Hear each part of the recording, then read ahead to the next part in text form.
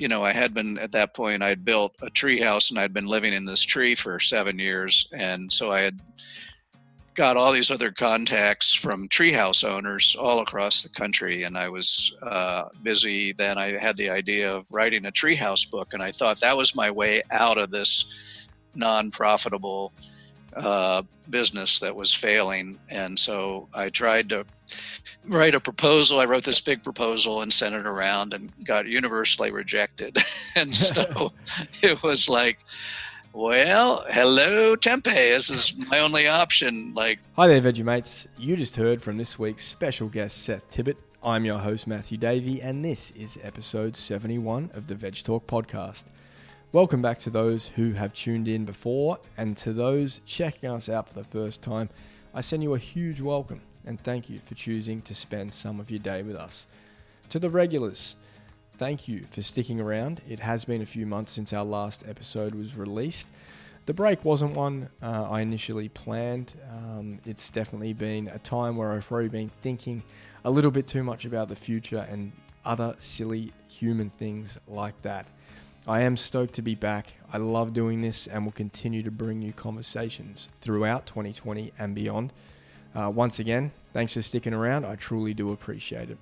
I also hope this episode finds everyone safe and well. It's been a crazy time in human history. Sending love to you and your families. So with that being said, let's shift our focus to this week's special guest. So you may have heard of a little old company called Tofurky. Well, Seth, our guest today, is the founder. Seth has recently released his book, In Search of the Wild Tofurky, which is an incredible account of his life, navigating his tempeh business, which was born right here in the Pacific Northwest of the United States. I love this quote from Guy Raz. He is the podcast host from How I Built This on NPR, and this is the quote. Seth Tibbott is an American original. His story is so outlandish, so unbelievable, you'd think it was fiction. It truly is an amazing story, and today you'll hear that. I'd still highly suggest grabbing a copy of the book as it goes into amazing depth of his journey. I hope you enjoy this conversation as much as I did, and please tag the awesome folks at Tofurky on Instagram if you're tuning into the show. As always, I'll catch you on the other side to wrap things up. Thanks again for hanging out with us at VegTalk. All right, Seth, thanks so much for joining me today on the VegTalk podcast. This is a really awesome opportunity. So thank you so much for your time today. Well, thanks for having me on. I look forward to it. Not a problem. I think I'd like to acknowledge our mutual friend, Mimi Clark. She and I met up, I don't know, it must be a year and a half ago now at a food show in New York City, and she actually really helped me to get guests on the show and link me up with people around the country. So it's we've had this she did mention you early on, and I knew that at some point in the future we'd be able to get you on the show. So this is a really cool opportunity. So thanks again, Seth. Yeah, thank you, and thank you, Mimi. Exactly. Couldn't thank Mimi enough. She's been awesome to me. So me too.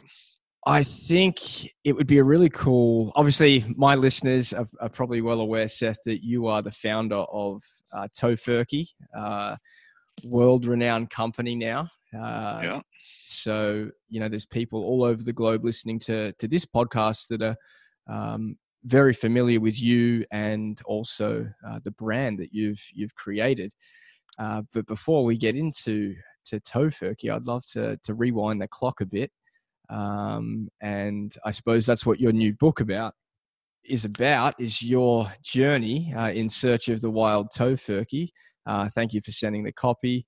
I flew through it and I've now passed it on to my partner, Anna, and she's really enjoying the book as well. But if we rewind the clock as you did in the book, I'd love to start in your early days on the East Coast. And if you can just let us all know what it was like growing up as a kid where you were, and if an entrepreneurial spirit was something that you always possessed. Yeah, so I grew up in Maryland. My family had no real history of entrepreneurship. My parents worked for the federal government, and I did, as a kid, have paper route and few little businesses like that. But really, I I thought I would just follow in my dad's footsteps and join the government, when I was growing up in the DC area, and then going to college in Ohio at Wittenberg University in 1969.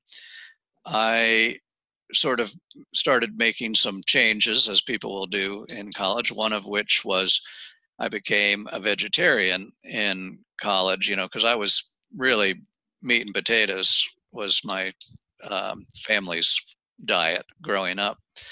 And I'd eat like a hamburger every day almost for lunch, when I at school in high school. But in college, I had become interested in teaching kids about the outdoors, and I had studied a teacher naturalist form of study at Antioch College, which was nearby. And I also had this wonderful meal of lentils, rice, and onions that was, I believe, from the recipes for a small planet or diet for a small planet by Frances Moore Lappé, which greatly influenced my thinking because she was the first person that really pointed out that animals were a very inefficient protein converter.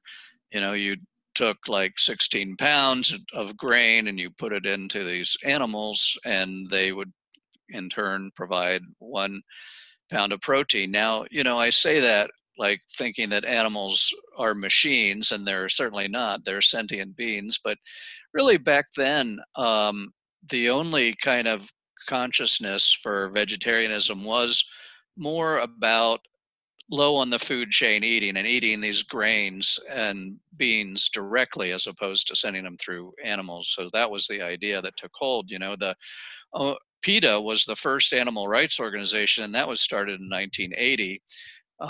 The SPCA, Society for Prevention of Cruelty to Animals, was in business long before that, but they were mostly concerned with companion animals and other issues.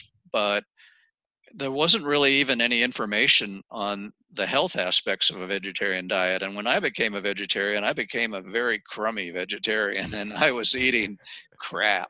I mean, I wasn't eating meat, but I was eating my share of vanilla wafers and,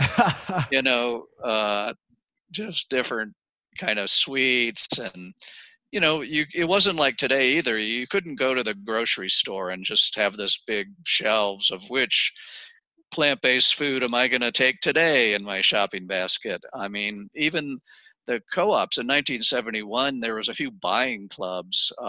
So you really were making your own bread, your own granola, your own sort of survival foods at home.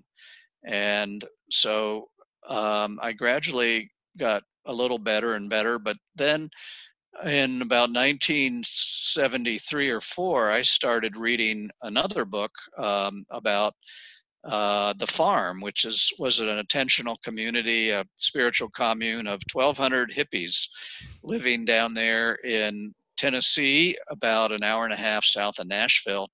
And these guys weren't just vegetarians, which I was, they were pure vegetarians. I mean, we didn't even call them vegans, although that's what they were.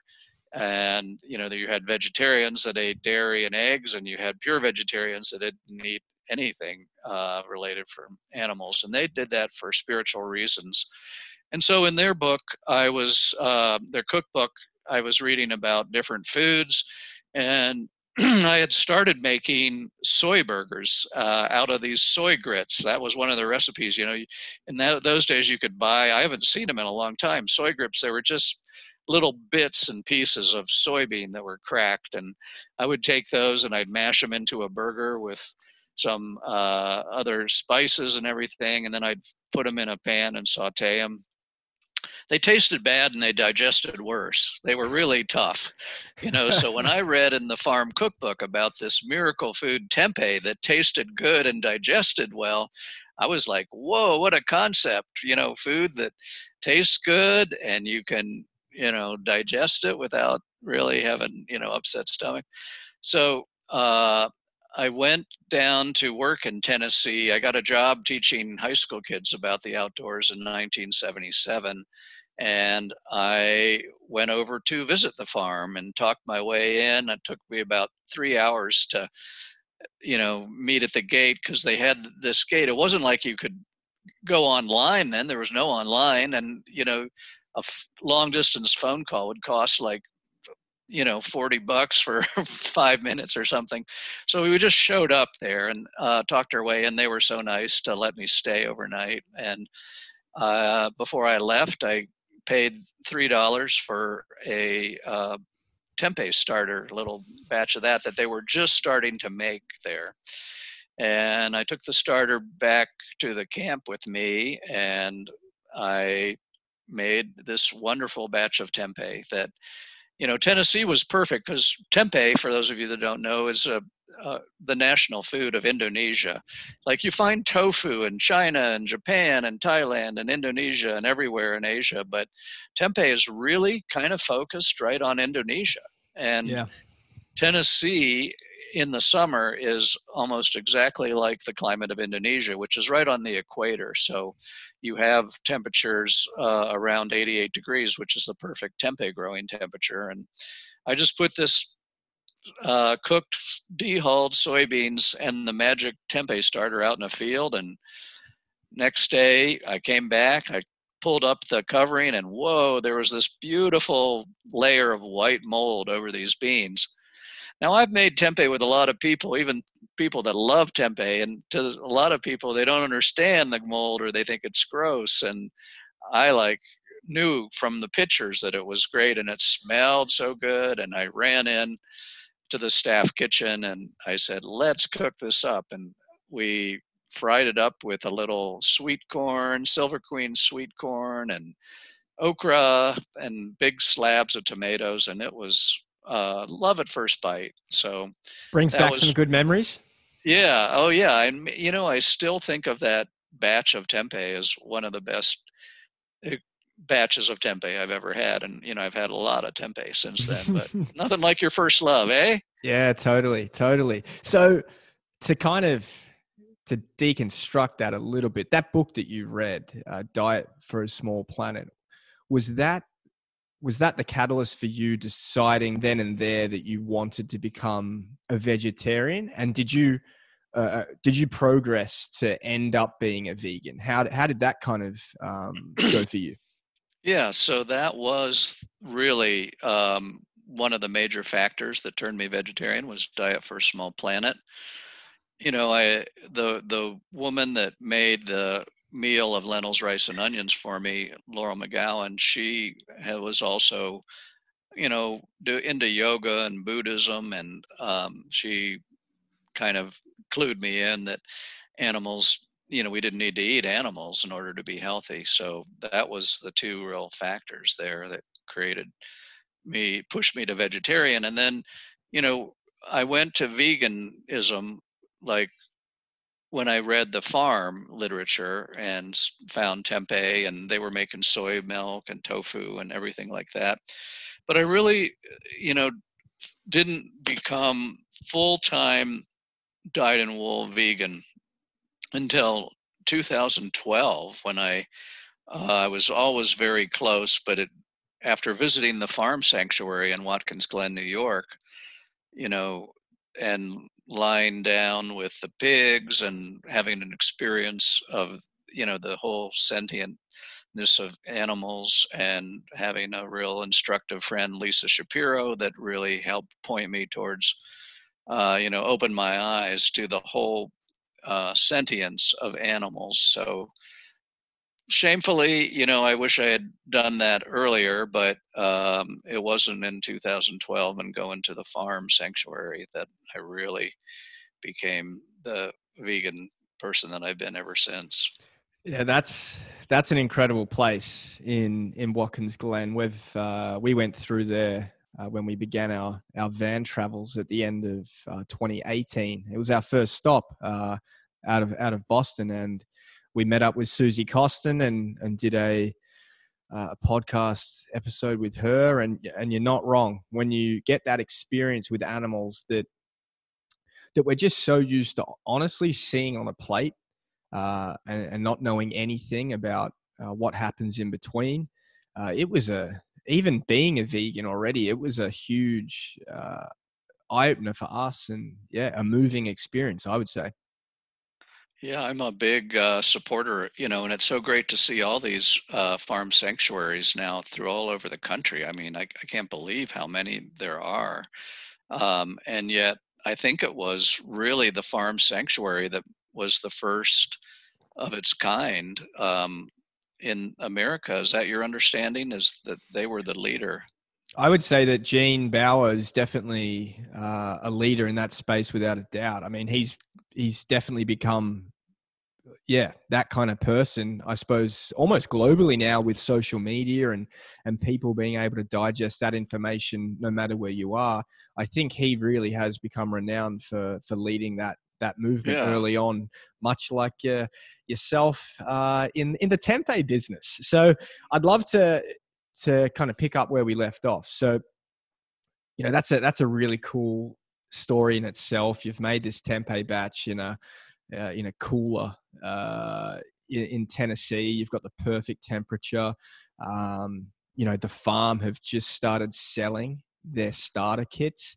That's such a small piece of the story, but it's a major breakthrough for you because it really kicked off that love of making tempeh. Right. So what happened after you left the farm? Did you immediately head back to the West Coast, or?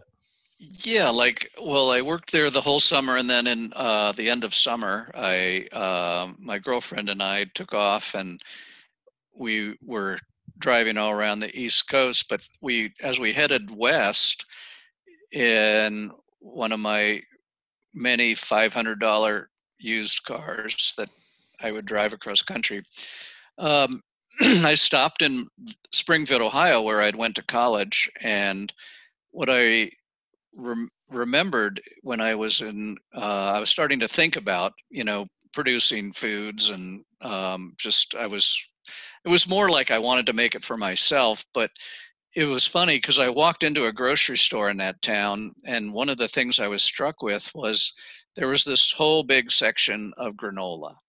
And I was blown away because, first off, like I said, you had to make your own granola in 1971. And then, like a year later, somebody in town had started making granola and putting it in these rainbow colored bags, and they were selling it in the head shop where they sold zigzag papers and glass pipes and psychedelic posters that you needed for This is the late 70s. Yeah, this is the or the 70s, actually, the early 70s. Early 70s. You needed all these to get stoked for your next war protest. Yeah. Mm-hmm. And so I was working in that shop, and I noticed that right under the pipes and rolling papers, was these bags of granola. That was the only place in town where you could buy granolas, and hippies would come in there and they'd go, "I'll take some of these pipes and papers and give me a bag of granola. I'm going to be hungry later on." So it was like perfect. And then you fast forward just 5 years later, and here's granola that migrated all the way to the supermarket. So I was like, granola, tempeh. Yeah, the hippies were right about granola. They're going to be right about tempeh too, by God. And that was like an idea that I kept in my head. But I went back to Oregon, and I started making tempeh on a regular basis for friends and family, and everybody loved it. And then I moved out. I was living in a teepee and a teepee in the summer and a barn in the winter, at this retreat center. And I had an old refrigerator that I strung Christmas tree lights up around the sides, and I was making like 5 pounds of tempeh at a time in there for the retreat groups that would come out, so, and they were, giving feedback, and they liked it. And so it was amazing. And then in 1980, Ronald Reagan came into power, and he didn't like anything environmental. He was shocking to me. He had this guy, James Watt, who was the Secretary of Interior, and they were just they were, very similar to the current administration in that, they were really kind of cutting back on the environmental movement. And so a lot of the funding dried up for a lot of these jobs that I'd had, because I'd been a teacher naturalist in the schools for quite 8 years since graduating from college, and that was my main income. And so anyways, I was like, well, these guys like business, maybe I'll go into business. And that was really funny for me, because in college we used to mock business majors, because business back then was like the status quo. It wasn't like the place for change, cultural change. It was the generals, General Motors, General Electric, General Foods. And it was more like the madmen and business suits and everything. So I was like surprised when my friend Bill McKinney had hit the jackpot, and he had started a nice little shoe business, and he was, making a right livelihood repairing people's shoes. And I was attracted to that. So I said, wow, maybe I'll try Tempeh, because there's no one making Tempeh in the Portland area. And there was one Tempeh being sold that was coming down from Seattle, and I didn't think it was as good as the stuff I could make. So I took my $2,500 from my life savings as a naturalist, and I bought a bunch of pots and pans and went at the Tempeh business. I went to the local co-op, and they said, oh, you can have the kitchen at night. We use it by day, but at 4:00 you can come in, and you can be in there till 7 in the morning, and we'll charge you $25 a month for this kitchen space. So I went out and I gathered all this equipment, and I got it so that I could make 100 pounds of tempeh in 8-hour shift. And when it would come out, a lot of times, when you're scaling a product up like that, the batch would overheat or underheat, or would sporulate and turn all black. And, there was a lot of give and take there for a while. But that was really the first break, was having this co-op, and co-ops throughout. I mean, I was not only making it at this co-op, but I was delivering to co-ops. And even when you get up to the Tofurky part of the story, you got to hand it to the co-ops who really, had something other than a pure money mission. Co-ops were all about, their standard line was, people over profits, and they really walked the walk. And, when I look back on the generosity of that Hope Co-op that rented me the space for $25, even by 1980 standards, that was really nothing to them. And it was very generous. So I really had a lot of generous help, and co-ops were one of the great early adopters of all these products. So big shout out to them. No, they're definitely, that was, I suppose, a really key thing for you in the beginning phases, to have that opportunity to be able to learn how to scale up in a kitchen, that you were free, like, from 4 p.m. onwards, you were allowed to use it. When it got to what was the point where you knew that you had to move on from the co-op? Things started to grow for you, not in a way that, you weren't exactly bringing in millions and millions of dollars, but things were growing for you. But what was the thing that moved you on from that co-op? Yeah. So after really a couple of months of selling product around Portland, the first product I sold, I think, was February 23rd, 1981. And then on April Fool's Day, I got a call from a wholesaler who was like, we want your tempeh, and we think we can sell 1,000 pounds a week. And I was like, adding it up in my head. Like, let's see, 100 pounds a night.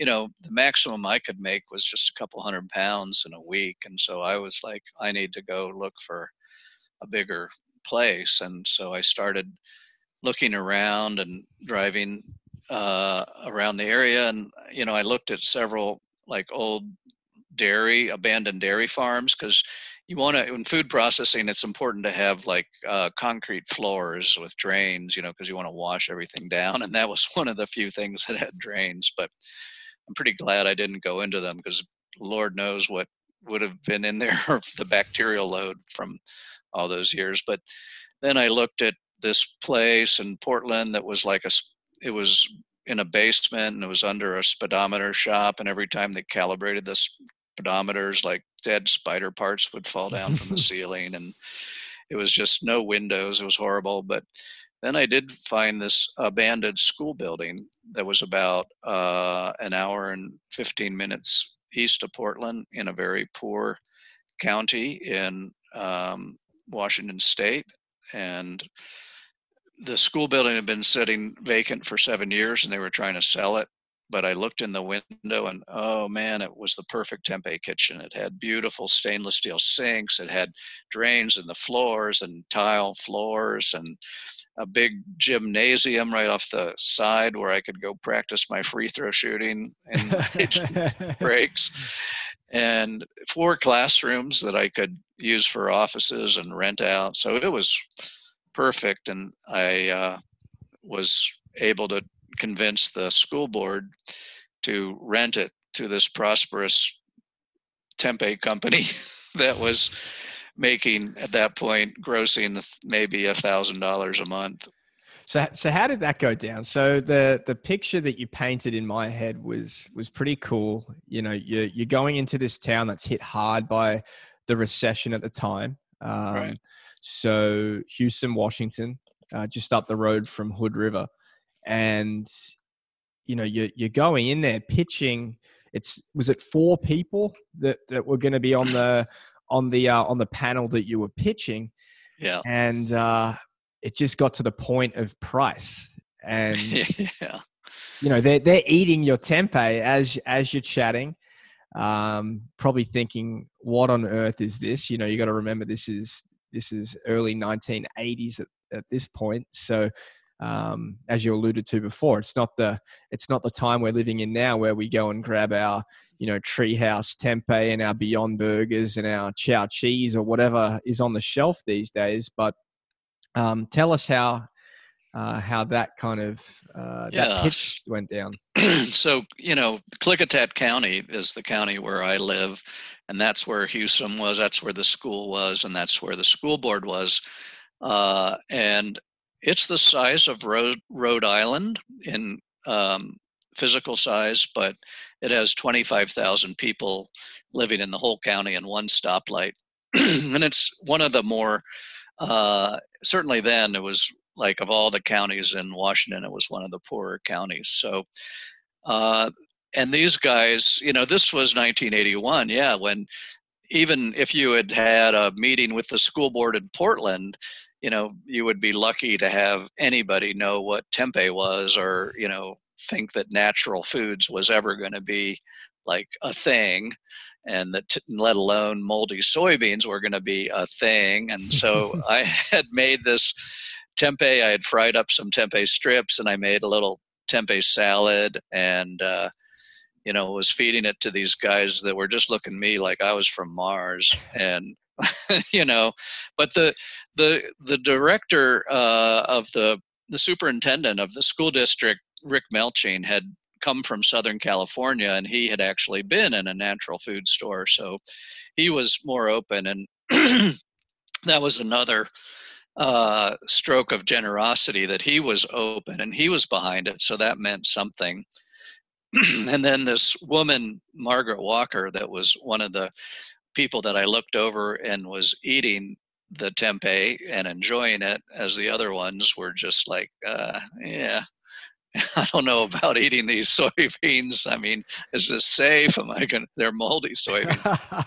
And anyways, I gave my pitch, and then they did come to the point where they said, which I was dreading, was how much can you afford to pay? And like I said, I was bringing in $1,000 a month, and so it wasn't much, but I figured it's negotiations, and I offered $150 a month. I said, I think I could afford that. And all conversations stopped, and it was just this awkward moment. And then, which lasted for, 20, 30 seconds. And then Margaret, the woman that liked it, was just like, what do we have to lose? Let's do it. I say we take it. And I was like, yay, this is like incredible. And the others eventually caved in to her and Rick. But, it was just another example of, everybody thinks like business is like this dog eat dog world. And I don't even think dogs eat dogs, do they? They're kind of kind animals, but yeah, I don't know where that expression even comes from. But this was like, they were so, it was another act of generosity that I'd experienced at the Hope Co-op initially for $25 a month. And now these guys, generous $150 a month. Although I will say there was no heat in the school. So that was kind of harsh in the winter, but the tempeh pots, heated the rooms up that we needed to in the kitchen. But it was also the water had frozen, in the 7 years. So I had to plumb a lot of the water and everything in there. So there was there was like some issues with the building that I had to address. So it wasn't like, a total steal, but it was like amazing. And, just being in the country, and the neighbor next door had a well that he was selling water to all the houses in Hewsome, and he only charged me $10 a month water. And I was like trying to talk him up and say I was going to use more, but he was so kind, so sometimes, you go into the country too, and people are looser and they're more willing to cut you a break. Cause at that point, everybody in Hewsome was just trying to survive one way or another. And nobody was really making bank on a lot of things, and so to have this strange alien guy take over the school and make this alien product, tempeh, on one level, I think people were happy to see somebody in the school. And, we'd rent it out. We just for free, people could use the gym for basketball night, and we'd show movies sometimes on the weekend, and people would want to have parties in the gym, and we'd let them do that. So, we were trying to be good neighbors too, but there was a lot of generosity, after they found out that I wasn't Bill Gates, they were really, seeing who I was. I'll never forget. I did go one day to the post office, and the post office, the woman that ran the post office was like, would you like to live in our apartment? And at that point I was living in a trailer in back of the school, a camping trailer that smelled like mouse urine. And it was like, I was like, an apartment? Does it have a warm shower? Because I was taking cold showers in the school. And she was like, yes. And I was like, well, I'm not a man of means.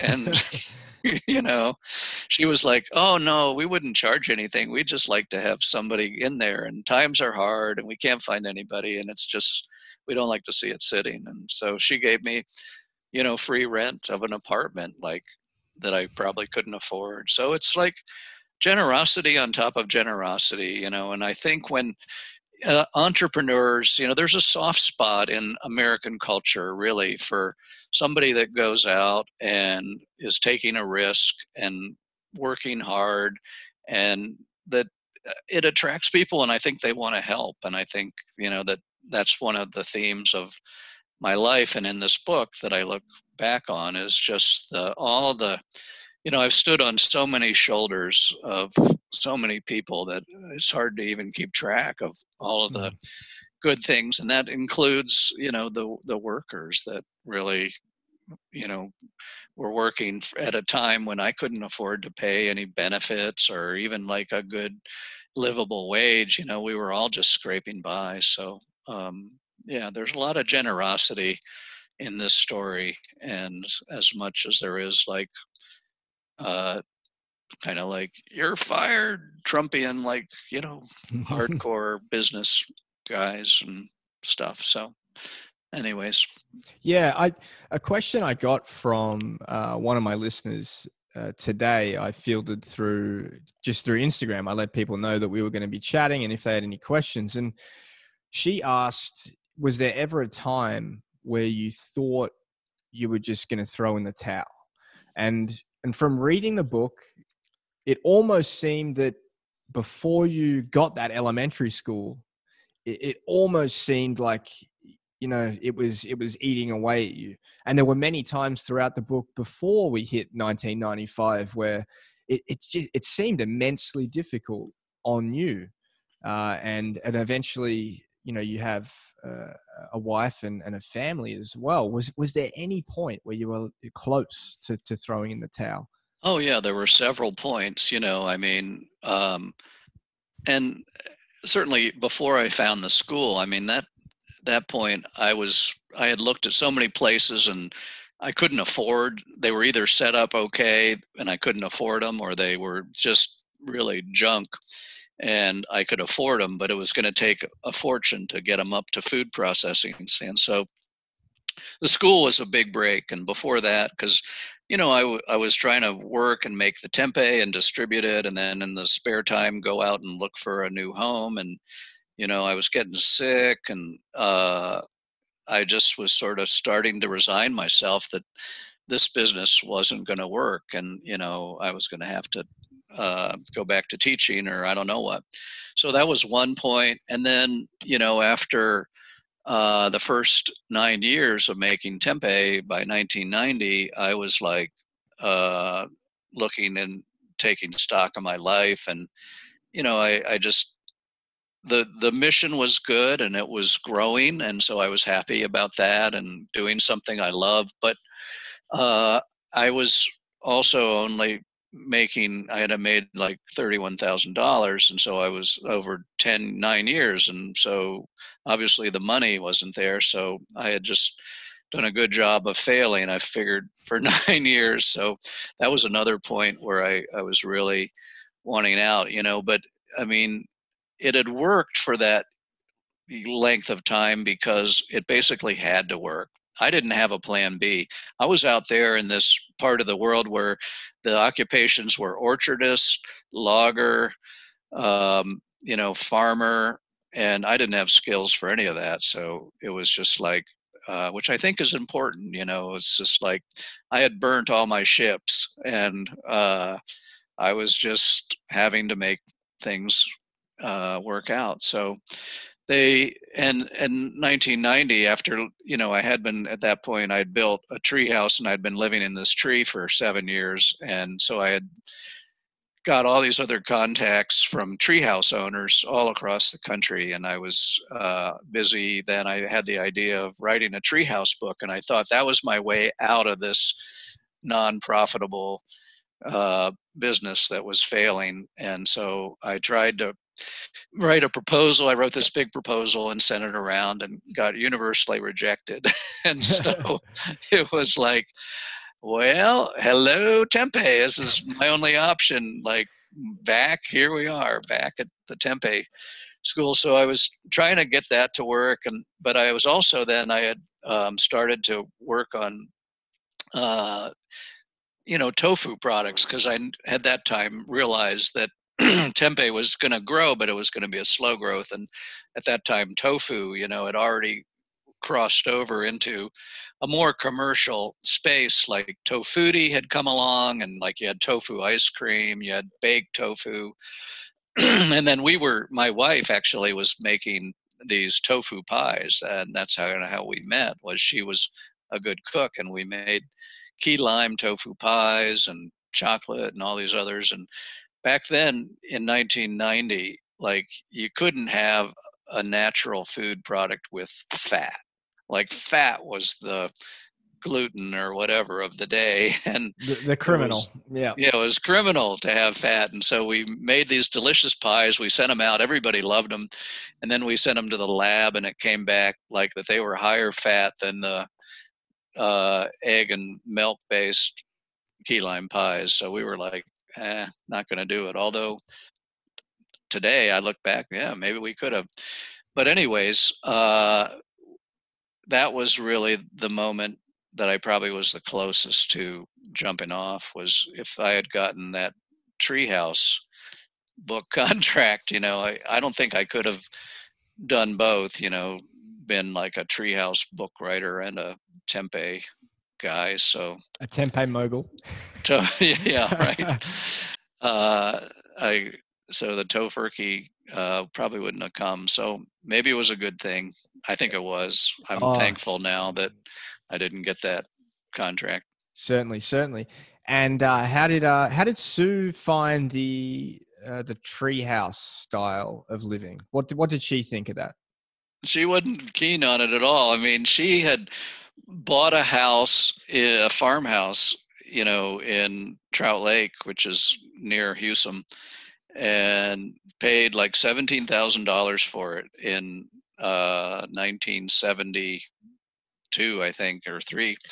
And so she had renovated it a little bit, and she's smart with money and saved money and paid off, so we didn't have any debt. So she was the one that had the house and, a much more livable space. And I had this tiny little, 200 square foot tree house.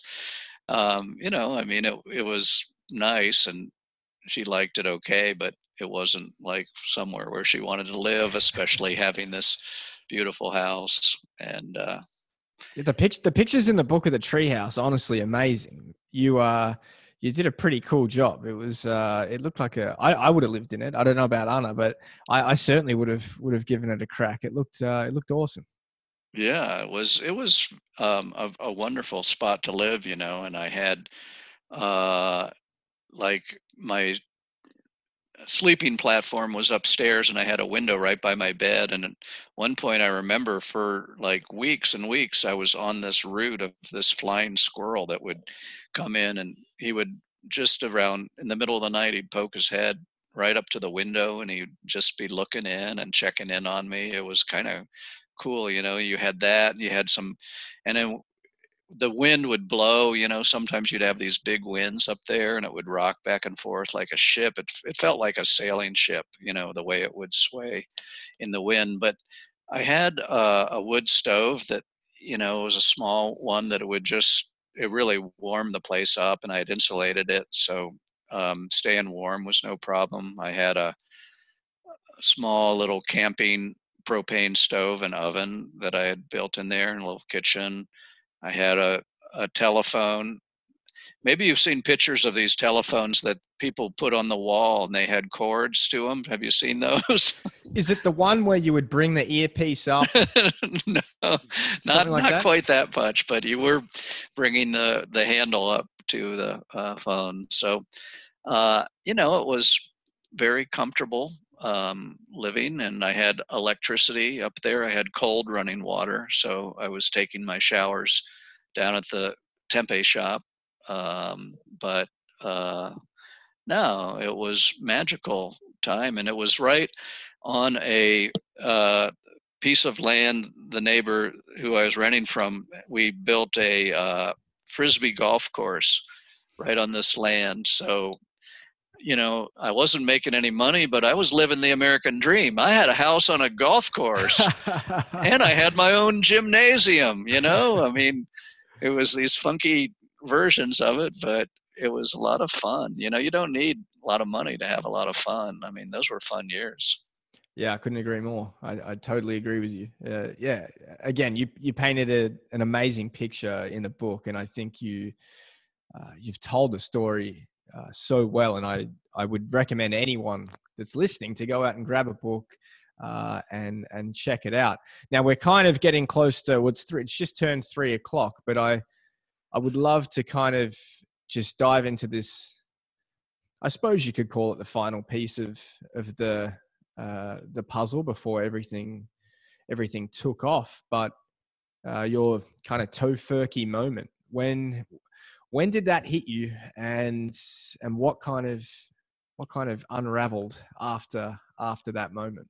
Well, the Tofurky moment was the moment that changed my life, and it changed really the course of the business, and to some degree the course of plant-based foods, I guess, too, in America, because it really was a pioneering sort of brand. But um, in 1995, I had really struggled to find something to eat at Thanksgiving as, a vegetarian. And, people were like, Happy Turkey Day. Well, it wasn't a happy turkey day for the turkeys or for me and my friends. And we were experimenting with different things, and we failed at so many different recipes, these big, long, you'd read in Vegetarian Times, it was like these recipes that literally had like, uh, 2 full pages of instructions, and it would just take forever. And then at the end of the time, you'd probably done something wrong and they just didn't cut it. So I wanted to have,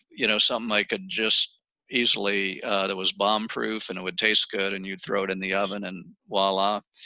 So my friend Hans, who ran the Higher Taste and still does, catering and deli sandwich company in Portland, excellent food.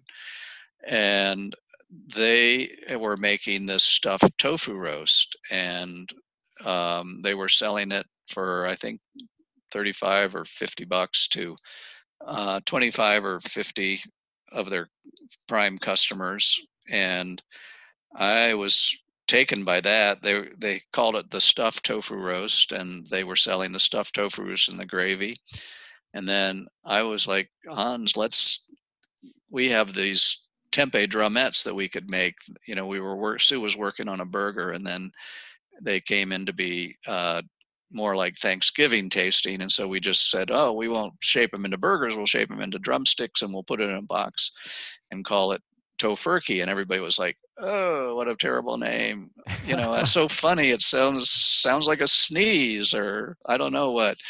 And then I was like, no, it's good. Because in 1981, I had remembered that there was a Tofurky sandwich on the shelf then, and it was just 2 pieces of whole wheat bread with some baked tofu that sort of reminisced, like you would remind you of turkey. And so I called up the sandwich shop that was making those, and they said, we haven't made that sandwich in 12 years. It's a stupid name. Just go for it. And so I was like, oh, okay. And, one of the things I noticed was that I had been trying to play it straight for 15 years and be what my twisted idea of what a businessman was, and got nowhere. And so when people said, this is too silly and fun, I was like, well, that's kind of who I am. And like, why not just give into it and be authentic and have some fun? Because, I looked around at the marketing of the day, and it was kind of dry in the natural food and in the tempeh tofu meat alternative sort of genre. So I just, went with Tofurky, and it turned out to be a name that resonated with people. Like people, once you get to the shelf, it was a tough sell at the fancier health food stores. Again, the co-ops embraced it. In fact, Food Front Co-op was the big one in Portland, and they just grabbed onto it, and they started selling it right away and taking special orders. And then Puget Consumers Co-op in Seattle was the other one that took it on. And they did so well with it at Thanksgiving that they had to create a Tofurky hotline where people would call in and they'd order it or have questions. So that was like amazing to me to see that. And then the radio and the TV started talking Tofurky, because that same week that I came out with the first Tofurky, the New Yorker published this surrogate tofu cartoon, which was all about having rock hard sculpted tofu turkey. And it was like a whole page of a cartoon, and it was slamming tofu turkeys. And I was like, wow, this is amazing. And that was sort of the attitude of the day too. There was just like, a crazy idea, but not to the people who understood the niche. And, we put little self-addressed stamped postcards in each box because we wanted to hear what customers thought of it. And so they started coming back in after the Thanksgiving holiday, and it was just like, oh my God, I love this. And oh, I've been waiting 20 years for this. I'm not a second-class citizen anymore. I have something I can be proud of. I can put it in the center of my table. This is awesome. So right then and there was sort of this, what I call the Kairos moment. The Greeks have two words for time. They have chronos, which is chronological time, 21st, 22nd, 23rd date. And then they have this Kairos concept, which is the time when time stands still and you've been beating your head against some wall and a problem, and then you can finally see your way through. And that was it for me, because I just had the sense that this was going to grow and it was going to take the company into places that I could never have imagined before. And we would still make tempeh. We still make tempeh, but I had it for lunch, to be honest. Oh, good. It's so good. I mean, I love to eat tempeh. When I eat tempeh, I just feel so powerful and light but strong. It's really an amazing food. So hats off to tempeh, but hats off to Tofurky too. It's really, been amazing to just be part of this plant-based foods revolution that we see now. It's breathtaking to me to see after all those years of struggle. And I still have kind of like PTSD from those years of just struggling. So I just any small account or a small whim from a customer that you want to you just want to, it's taught me to really be humble and to take care of the small customers as the same as the big, because these small people have a way of becoming big. And I love to see these small vegan startups now that have all these innovative ideas, and the big vegan startups too, like Beyond and Impossible and those guys. I just love all the vegan brands and think that they hopefully will all succeed. Yeah, I mean, you've certainly paved the way for this generation to be able to walk into a market where it's people are basically throwing money at these companies to be a part of it and to help raise capital. And you certainly worked away when there was no such thing. So I'm sure they would be thanking you for all the hard work that you did in those years where it was super difficult. I do wonder, like, you were throwing names up at one point, and Tofurky you went with, and the other people were saying, like, pretty bland kind of business-like names. I do, like, imagine if you had gone with one of those names, it could have been a completely different venture. Oh yeah, there's a lot of magic in a name.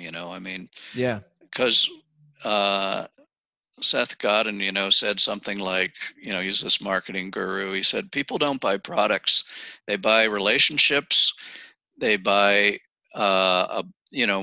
magic. So they buy stories, and the Tofurky, has this story, and it has magic, and I think that's really one of the keys, to any entrepreneur, is just having a good story. Like, the Impossible Burger is such a great story. It's a great elevator pitch. Oh, what's your burger? Oh, it's made with plant blood.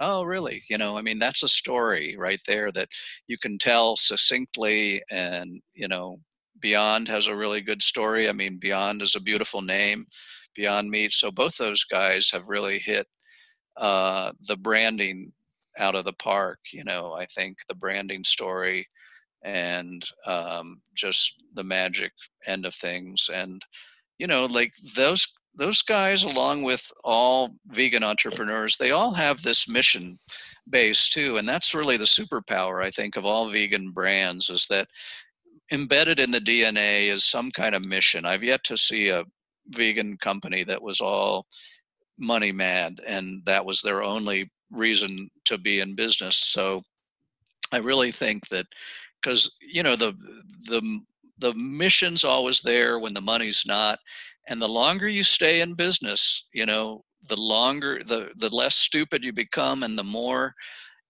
able you see things, and you're just sticking around. You're maybe not taking off yet, but you're learning every day, and the mission will help you get to the Tofurky moment. It helped me to get to that moment. So I think that mission-based brands and vegan brands, for that reason, have a greater chance of succeeding.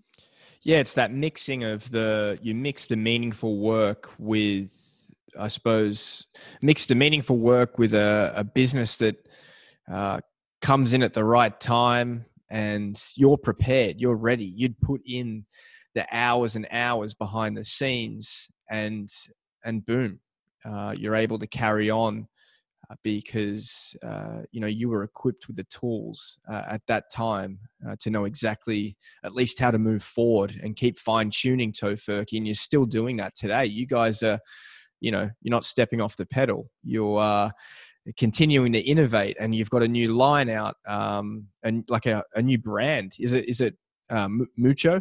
Mucho, yeah. We have the Mucho cheesecakes, Mucho cheese, which we were set to launch in early March at the trade show down in Anaheim, Natural Products Expo, which Mimi goes to from time to time. I was hoping to see her there, but that flamed out. And so now, though, with everybody not eating out so much and also quarantining, the orders for Tofurky have just been astronomical. They've like doubled, over the past month or two. So really our focus has to be at, keeping our employees healthy and social distance, and, then putting food on people's plates, and keeping the food system intact, and that's a 1-2 punch that's really takes a lot of time and energy now. So it is an all hands on deck, with recreating safe procedures in the Tofurky plant, which Jamie, my stepson, just has done a great job. He's been one step ahead of things. Like, he's a PhD science guy. He got his PhD in neurobiology from the University of Washington. And so he understood the virus and its implications like before others. And so he implemented things early, which really has helped, in terms of keeping the workplace safe, because others, had to shut down and quarantine and have all these problems. And it's not to say that, it's so crazy right now that, one person with a virus can pass it on to so many people. So we're still fingers crossed and being very vigilant. But having started and put these things into place early, staggering lunch shifts and making sure that you don't have more than 10 people in a room at one time, and, keeping social distance, hand washing. We've brought up pay raises earlier than we were going to give them so that people could have more money, because a lot of people have partners that have been let go from their work, and just everything that we can do to keep the pipeline filled. So it's not, and stores they're in the same situation, grocery stores. So it's a bad time to be launching a product in a store too, because the buyers, they're just trying to keep food in the shelves as well. So nobody's really looking at, let's reset this shelf now and put new products on the shelf. So it's really, we're just waiting for calmer seas to really send out the Mucho cheese brand. But it's good. It's a real fresh take on cheese, and I'm really happy with the way it came out. So that'll be something to look forward to when we get through this. Yeah, that's a fantastic point. I suppose priorities have shifted. So sorry to hear that, but at the same time, excited to give it a crack and try it out. And one final thing, I'd love to hear a little bit about the building you're in right now. I feel like it's a full circle moment for you, being an environmental minded person, way back early on. I can't even imagine what it was like in the 70s to be part of that community, being an environmentalist, and now to have the building that you do in Hood River. Yeah, well, first of all, you should come out sometime and take a tour when, again, in better times, because we've shut down all tours and we're only having employees. That's another thing, that are coming in, that need to come in the building. But yeah, no, it was, we broke ground in 2011 and then actually moved in 2015, I think. And this is, not just my vision, but it was Jamie's vision too. I mean, it was not even really something that we talked about long and hard, in terms of should we do this or not. We were just like, if we're going to build this, let's make it the most environmental friendly building we can. So we built it to LEED Platinum standards, which means that you get points for having, like, we have solar panels on the roof that over 400 panels, and free electric car charging that comes down from the sun to your car. That's pretty clean.